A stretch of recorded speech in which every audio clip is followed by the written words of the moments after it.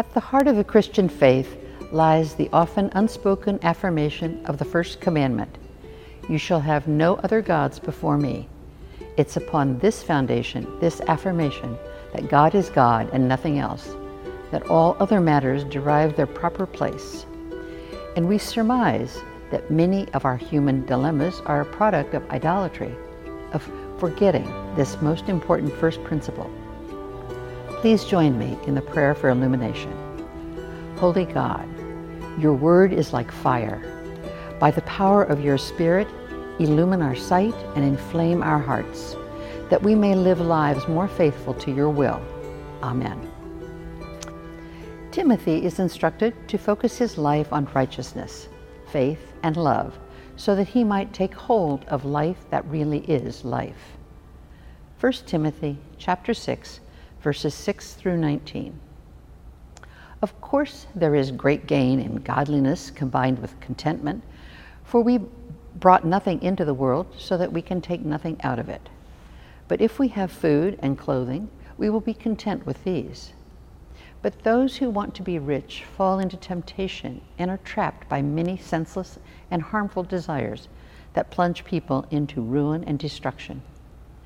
For the love of money is a root of all kinds of evil, and in their eagerness to be rich, some have wandered away from the faith and pierced themselves with many pains. But as for you, man of God, shun all this. Pursue righteousness, godliness, faith, love, endurance, gentleness. Fight the good fight of the faith. Take hold of the eternal life to which you were called and for which you made the good confession in the presence of many witnesses. In the presence of God, who gives life to all things, and of Christ Jesus, who, in his testimony before Pontius Pilate, made the good confession, I charge you to keep the commandment without spot or blame until the manifestation of our Lord Jesus Christ, which he will bring about at the right time. He who is the blessed and only sovereign, the King of kings, the Lord of lords. It is he alone who has immortality and dwells in an unapproachable light, whom no one has ever seen or can see. To him be honor and eternal dominion. Amen. As for those who in the present age are rich, command them not to be haughty or to set their hopes on the uncertainty of riches, but rather on God, who richly provides us with everything for our enjoyment. They are to do good, be rich in good works, generous, and ready to share, thus storing up for themselves the treasure of a good foundation for the future, so that they may take hold of life that really is life. For the word of God in Scripture, for the word of God among us, for the word of God within us. Thanks be to God. Steve, who am I? I had never heard this question so fiercely and baldly asked within the first minutes of a scheduled conversation. This 40-something woman possessed a PhD in physics, but by her 30th birthday or so had made a career move for investment banking. She had opted for the money thing instead of the science thing, and she had made a lot of it. But over the last couple of months, she was feeling dry as dust about her life. Sure, she had succeeded way beyond her initial goals, but somehow that didn't satisfy a growing inner hunger or desire, or, well, she didn't really know how to describe what she was feeling. A kind of emptiness, I guess. She had awakened in the morning with that question looming in her consciousness, and it wouldn't let her go. She said it boomed in her inner being, as in, who the hell am I? She couldn't shake it. That's why she wanted some conversation. She didn't know where else to bring the question. I learned that as a child, her parents practiced a kind of lukewarm religion for several years that never really stuck or meant anything. Eventually, she became a scientist, agnostic at best, and then a practical, no-nonsense achiever, believing that was the route to a life worth living. At the time, I observed that she must feel very much at home in New York City, since that kind of mindset predominates here. The great attractor of overachievers. Well, she snorted at that comment and said that didn't give her much comfort. The truth was, she didn't really have all that much respect for a lot of the people she had worked with over the years. Initially, the ones she found most intriguing and most helpful were those who had mastered certain traits like dogged determination, focused attention on tangible outcomes, and a well-organized, disciplined life targeted for success. Success, after all, was the coin of the realm. Everyone wanted it, didn't they? Don't you, Steve? Her tone at that point was actually competitive, confrontational. Sure, I replied. Nothing wrong with success as far as it goes. I'm all for it. But here you are, hounded by sleepless nights, so I guess it doesn't go as far as you thought it might. And anyway, this conversation isn't some kind of competition. It's just two people thinking aloud about things that matter most, right?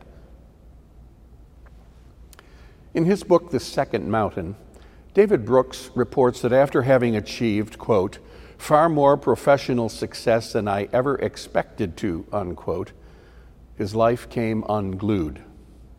His marriage fell apart, and he awoke to the realization that he had lost sight of himself, becoming aloof, invulnerable, and uncommunicative, sidestepping responsibilities of relationship. 2013 was the year it crashed in on him. Brooks didn't frame it this way, but he might just as well have said he awoke one morning and thought, who the hell am I? Then falling into the valley of despond, in his words, unplanted, lonely, humiliated, scattered, unquote. He spent the next 5 years thinking and reading about how to give your life meaning after worldly success has failed to fulfill. The book emerges from this search. Brooks recounts that he's a product of his time, our time, a time idolizing narcissistic hyper-individualism where people are disconnected from one another, living fragmented lives in a pursuit of self-actualized achievement of one sort or another. That's the grand cultural expectation, anyway. We're each on our own, making a lonely journey, devoid of an overarching moral framework binding us together in common cause. But hidden within this formulation lies a two-edged sword, slicing up both those who do achieve some measure of success, as well as those who secretly believe they're losers because they haven't achieved enough. Sometimes, that's one in the same person. That's because success, however it's defined, is a false god for a life's ultimate purpose. And sometimes the false floor falls away like it did for Brooks and my new friend, leaving them lost, ungrounded, floating, and unmoored. Organizing frameworks based in rich and thick relationships don't matter as much in these days, do they? The frameworks that used to stimulate our meaning-making, things like family, community, religious faith, and belonging, things that weave a moral structure with dense layering of relationships. Nope. We're all on our own, baby. And what have you got to show for yourself? Brooks writes, in a hyper-individualistic society, people are not measured by how they conform to a shared moral code. They are not measured by how fully they have submerged themselves in thick relationships. They are measured by what they have individually achieved. Status, admiration, and being loved follow personal achievement. Selfishness is accepted boldly because taking care of and promoting the self is the prime mission. Researchers at the Harvard Graduate School of Education asked 10,000 middle and high school students if their parents cared more about their personal achievements or whether they were kind. 80% said their parents cared far more about achievements, individual success over relational bonds. How might you answer the same question? This reminds me of another conversation I had a number of years ago with a young man preparing for college. He asked me if I thought he was foolish for not taking advantage of an opportunity to cheat on the SAT. He said the proctor was very encouraging of the students to take more time than they were officially allotted, to be sure they had done all they could on each of the sections. Go ahead, help each other out, the proctor said. Now, the majority availed themselves of the proctor's offer, but he stuck with the formal restraints and was now wondering if that was really stupid given the cutthroat competition of the college process.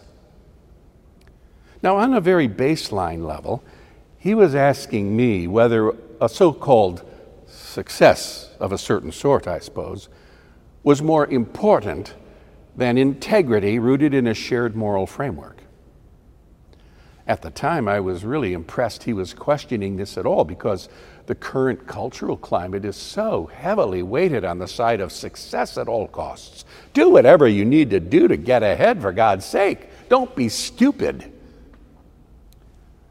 And now, some years forward from that conversation, we have the specter of parents investing hundreds of thousands of dollars to fraudulently misrepresent their children's college applications to get them into prestigious schools.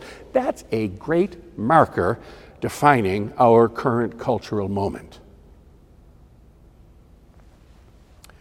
Earlier, you heard Paul urge his protege, Timothy, to pursue righteousness, godliness, faith, love, endurance, and gentleness. Man, does that ever sound retrograde in these days? But it is the true antidote for the current malaise.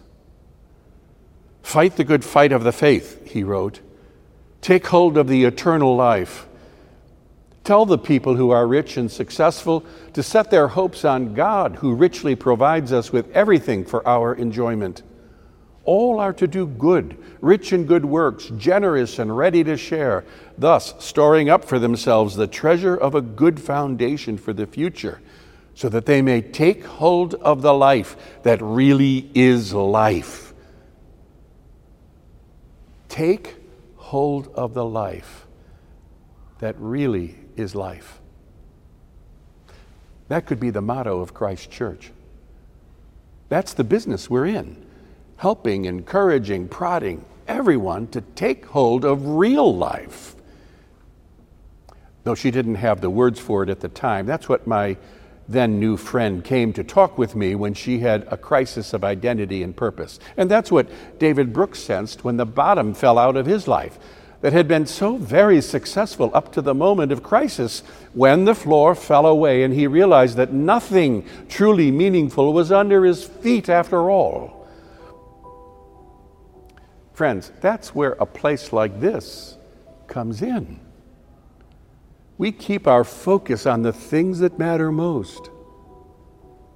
Jesus distilled this down for us into a single sentence, since we're so dense. Luckily, Christ Church has made his wisdom our mission.